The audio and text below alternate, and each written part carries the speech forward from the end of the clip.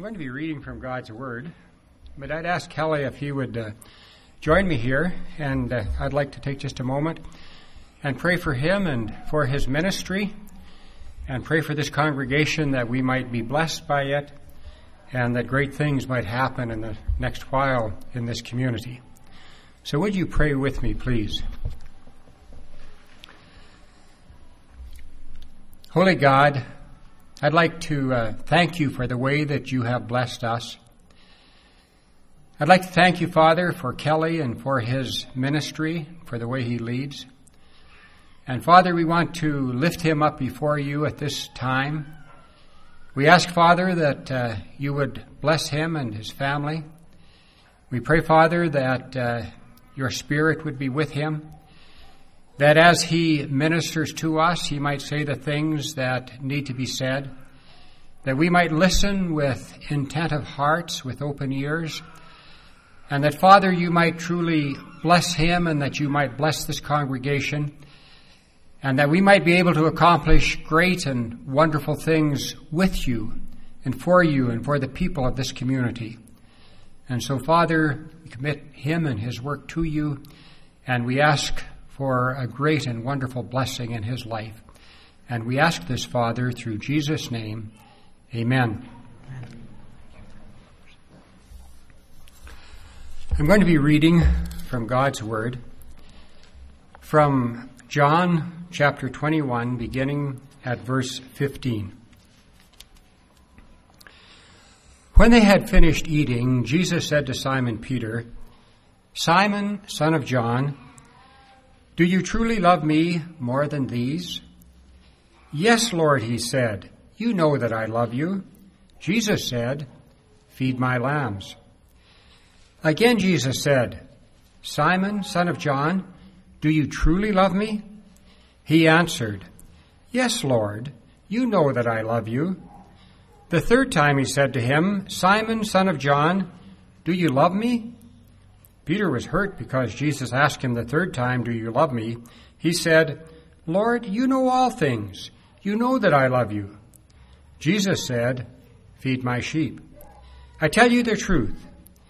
When you were younger, you dressed yourself and went where you wanted, but when you are old, you will stretch out your hands, and someone else will dress you and lead you where you do not want to go." Jesus said this to indicate the kind of death by which Peter would glorify God. Then he said to him, "Follow me." Well, I noticed that the new father is here.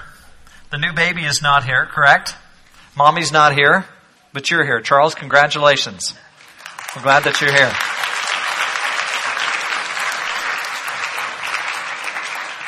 I also noticed that Barb Zorn is with us this morning. And so, Barb, we love you, and we're continuing to pray for you, and we're just so grateful that you're here today.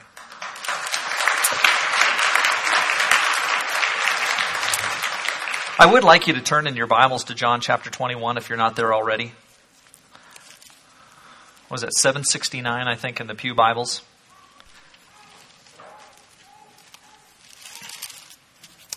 I appreciate David's prayer.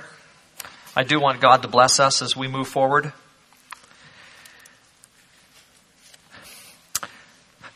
Last week was all about the resurrection. It was a wonderful Sunday. I really enjoyed the blessing of being together with you on Easter Sunday and worshiping. Over a 3-week period, we've gone from first being asleep in the garden. You might remember things like a pillow. To the darkness of the crucifixion. To the expanding light of resurrection. And I don't know, in some ways I wrestled with this idea of just the expanding light of the resurrection, because you think when Jesus raises from the dead, there's this huge light that should come onto the world. But if you think about it, in many ways, it still was a very small light. When Jesus rose from the dead in Galilee, not many people knew. Just a band of people in the beginning. It took a while for that to grow. And so at the beginning, it wasn't a bright light. To us, it seems like a bright light because it had such an impact on the world. But in many ways, it was a small light. And so we started with just some candles, and eventually that light grew. Now all of that, those three lessons, being asleep and then the darkness of the crucifixion and then the light that comes with resurrection, all of those had to do with our life group lessons. And so those of you who are going through life groups, been through those lessons or are going through those lessons, you'll recognize that we've been looking at Jesus for quite some time. And all of those lessons up until this morning have been pre-resurrection kinds of lessons. And then, of course, last week with the resurrection. What I want to do in the next few weeks is to move into a short series on post-resurrection experiences of Jesus. The pre-resurrection ones are wonderful, and that tells most of the story. But there are some things that happen in the post-resurrection of Jesus that are also wonderful. And part of the reason I'm also doing that is because the number of lessons that we have for life groups are pretty much finished. Now, most life groups are behind where I'm at on Sunday mornings. And so if you're in a series you're doing the life group series and studying through the Gospels, you might be several lessons behind me, and we've got a few weeks left for most life groups to continue. And so you're going to continue with the stories from the life of Jesus.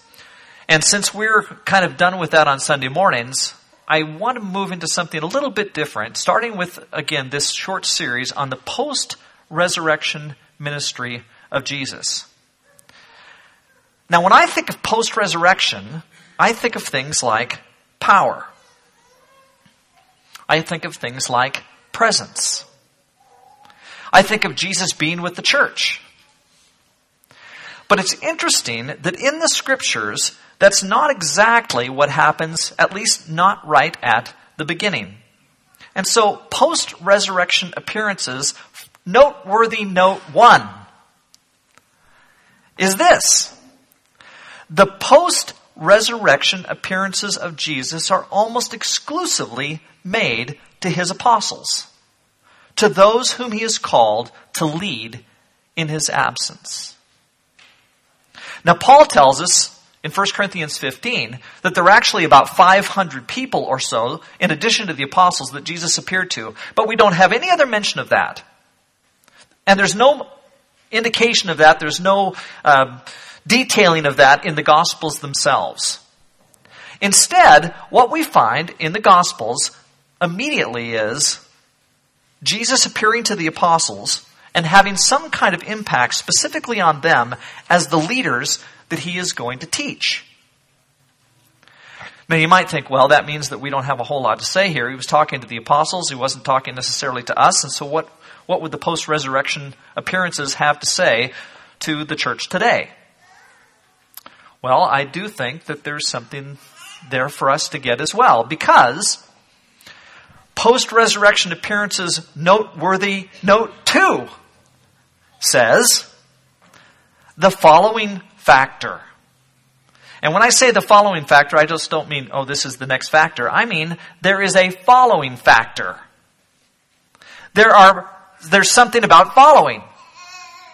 And that thing about following is this. Much of what Jesus did and most of the things the apostles did and taught post-resurrection are to be continued in some way by the church and its leaders. Which means that if I look at the New Testament and I ask the question, what was going on in the New Testament following the resurrection of Jesus? What was Jesus doing? What was he doing with those people, those apostles who are going to be leaders? And then how does this following factor impact us? Because I think it does. And the point is this. The point is that because Jesus spoke to the apostles and ministered to them, told them about himself, and called them to certain things, there are certain things that the church also is called to. Now, the following factor. Look at this. John 13. I have set you an example that you should do as I have done for you. Clearly, Jesus is our example. In this case, it specifically has to do with love, loving one another. He wants us to love one another the way that he loved one another. And so we're supposed to follow Jesus in that. John 13:34. As I have loved you, you must love one another. 1 Corinthians 11:1. Follow my example as I follow the example of Christ. Here we have the Apostle Paul speaking and saying, we need to follow Jesus. And then as we follow Jesus, we want all the church to follow Jesus. Just makes some sense. And then 2 Timothy 2:2, the things you've heard me say in the presence of many witnesses, entrust to reliable men who will also be qualified to teach others. Now, this is what I'm calling the following factor. The point is that the apostles were to hear the instruction of Jesus and to mimic Christ. We want to hear the instruction of Jesus and mimic Christ. We also want to hear the instruction of the apostles and in that sense mimic the apostles and be what God wants us to do or to be. Now, Orrin Bailey, I'd like for you to come up here if you would, please. Everybody gives Orrin some incentive. Give him a hand. Show him you love him. Okay? I chose Orrin for two reasons. One is because he was sitting there not paying attention at all. No. I have heard that Orrin is an excellent mimicker. Like your mom has told me that if you're in the back seat of the car, they can be driving along and they'll be having some conversation and all of a sudden Orrin begins to mock his parents. Ron, does that ever happen? And so he starts mocking them. And so I wanted you to mock me for a minute, okay? I want you to show these people how it is that you go about mimicking people, copying them. You know how people say, don't copy me, okay? Yeah. Okay, I want you to copy me for a minute, okay? Can you do that? Okay. Okay, let's go. Go ahead and copy me. Are my hands in my pockets? Okay. Okay, I want you to copy me, okay? Okay. Okay. Okay. Okay. Okay.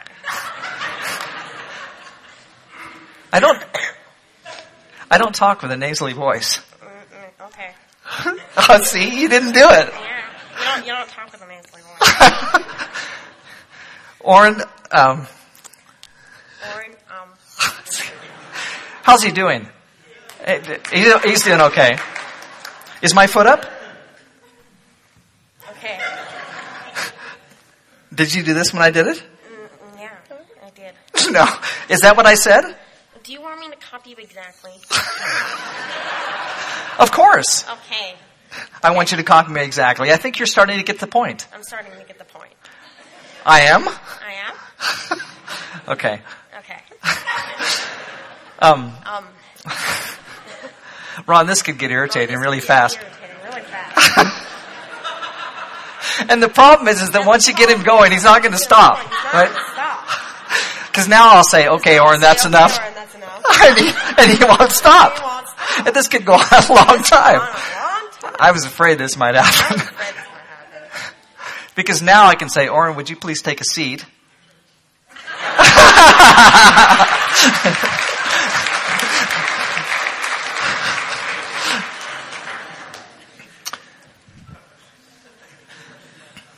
Well done, my friend.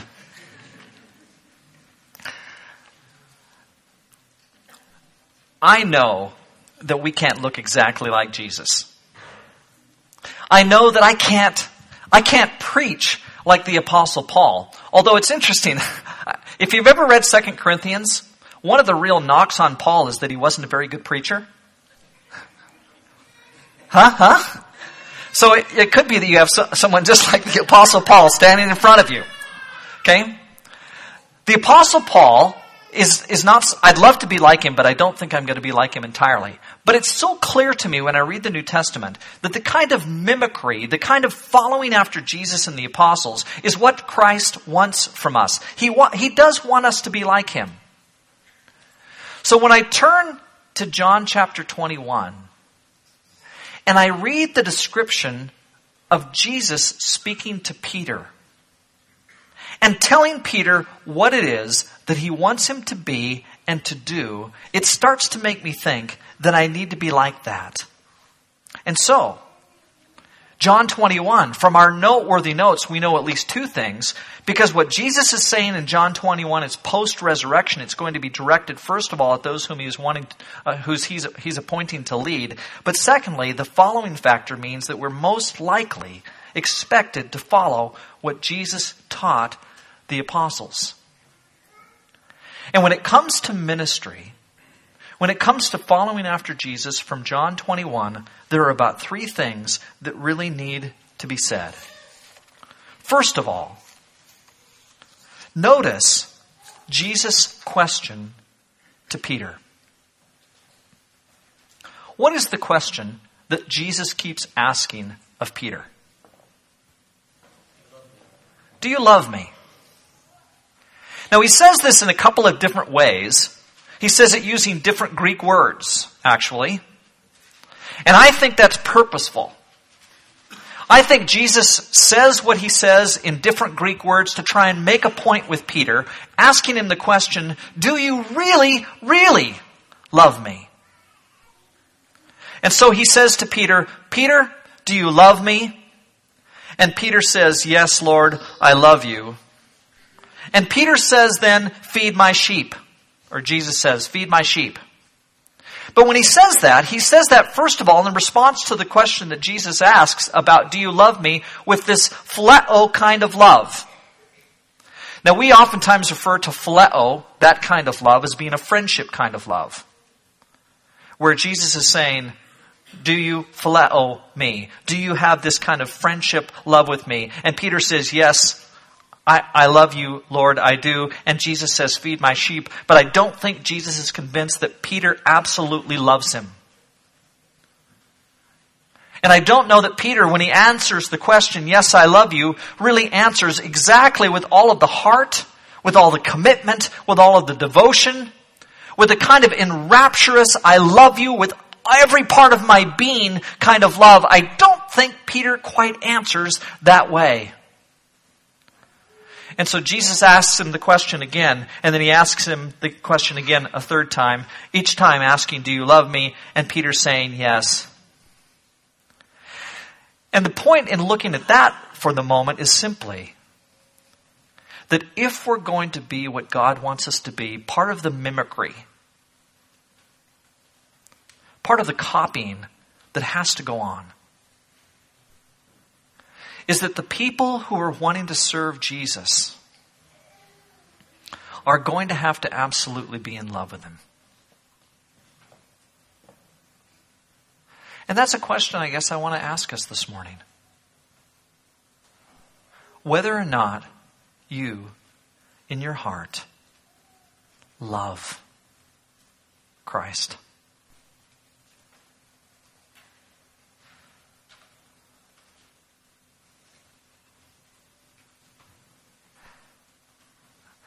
And I kind of want to stop, as you can tell, and force you and force me to answer that question this morning. I don't want to know whether or not you come to church on Sunday morning. I don't want to know how much you gave in the contribution today. And as much as we talk about discipleship and talking to other people about Jesus, I'm not so much interested this morning about whether or not you ever talk to anybody about Jesus. That's important. But right here, as Jesus is getting ready to leave, as this gospel is closing out, the question that he asks of Peter is, do you love me?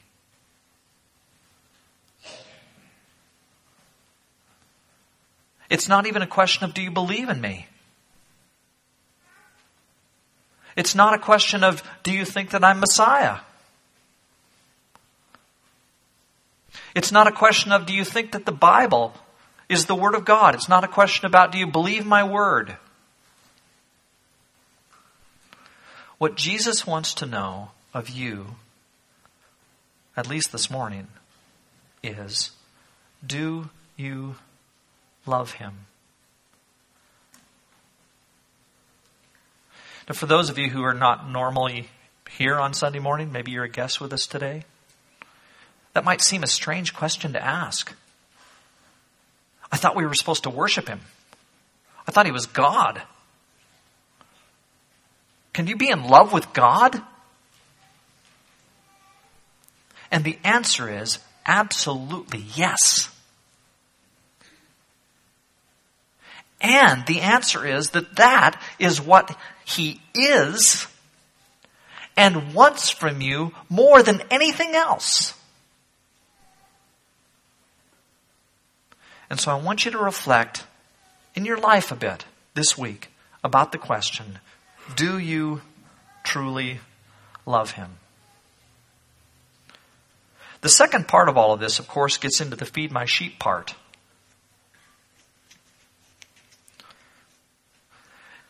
What I note here is that Jesus is talking to this one who will have a major role within the church as the time of the church unfolds and as he leads the church. He's asked about loving Christ and then is commissioned by Jesus, giving in fact a threefold commission, maybe to counteract the 3 times that Peter denies Jesus.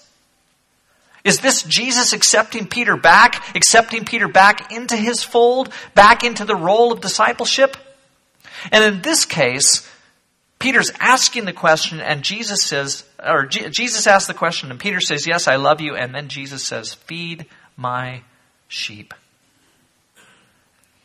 And the point is that real service to Christ is always going to be best when it flows out of a heart that is absolutely filled with love for Jesus. I know people who do things for Christ for legalistic purposes. They do things for Jesus because they feel guilty. Or they do things for Jesus because they think that that's what's expected. They do things for Christ because that's what other people around them are doing. But the foundation for Christian ministry, the foundation for service, for doing the good things that God wants us to do, the basis here is, do you love me? And the third time that he asks him that question, do you love me? He specifically uses a word for love that requires devotion and commitment and all out giving over oneself to another. We always say it's unconditional love, and that might be part of it too. But the point of this kind of love is to give one's self completely to another. And Jesus wants to ask, do you love me in this way? And then do you, because of that, long to give yourselves to others? Will you feed my sheep? Will you care for them? Take care of them and minister in my name because you love me. And that's the foundation and the source for real Christian ministry. And then the last thing I want to say is, if there's any way in which this is somehow directed toward Peter as a leader in the church who's supposed to feed the sheep and care for them, then the following factor that I mentioned earlier comes into play. Because I certainly think that our leaders are called to do this. In fact, as we look at the post-resurrection experiences of Jesus, we're going to find that over and over again, he's dealing with the apostles. He's speaking to the leaders. It sounds like he's commissioning them. It sounds as if there's not a whole lot there for us because he's commissioning the leaders. But in this passage, and all the others we'll look at, the following factor comes into play. And the following factor says we're going to follow after him. Follow after him, follow after them. We're going to be like that. So that, 30 years after Jesus is gone, there are still apostles. But 130 years after Jesus is gone, there are not. 1,030 years there are not. 2,000 years and 30 years after there are not. And so the church continues to replicate the ministry of Jesus by following after him and the apostles. So there is something here for you and for me. Do you love me? Feed my sheep. And we all have that responsibility and need to do that. Recently, Michelle Muirhead, we mentioned this on a Sunday morning, was over visiting Margaret. Margaret had been in pain, hadn't been feeling well. She'd seen some doctors. They'd tried some things. She wasn't getting any better. Finally, Michelle says, Margaret, I'm taking you to the hospital. So she does. We find out that Margaret has actually some quite critical, severe kinds of back issues. That's why she was in pain. They were able to treat her and evaluate her, give her a diagnosis. I praise the Lord for that, but what I really praised the Lord for was that there was somebody, Michelle Muirhead in this case, who was out feeding sheep. She was out feeding sheep. And it wasn't because anybody said you have to do this. It wasn't because she picked up her Bible one day and said, oh, I better do this or I'm not going to be saved. It's because Michelle loved Margaret, loved her with an agape kind of love. And because she did, she was able to minister and feed sheep. If Margaret was here, by the way, she wouldn't hesitate or mind at all if I called her a sheep. And that's what God wants from us. And so do you love Him? And does the love that you have for Jesus motivate you to be feeding sheep? It's a simple, simple question. But man, is it significant. And when we ask it and answer it in the right way, God may just use us the way He used Peter. The way that He used Michelle on that day. Lord, I pray that you would use us. God, I'd pray that you would fill our hearts with total love for you. Help our response, Father, to you to be one which is absolutely a response to the way that you've reached out to your world and reached out to us, and because of that we devote ourselves to you in love. And then, Father, call us through the love that we have for you to feed other sheep. Help us to minister to each other because of what we've seen in you. And we thank you for the example of Jesus. Help us to continue to follow after the ministry of Christ, the minister of the apostles. Help us to be the church. It's through Jesus that we pray. Amen.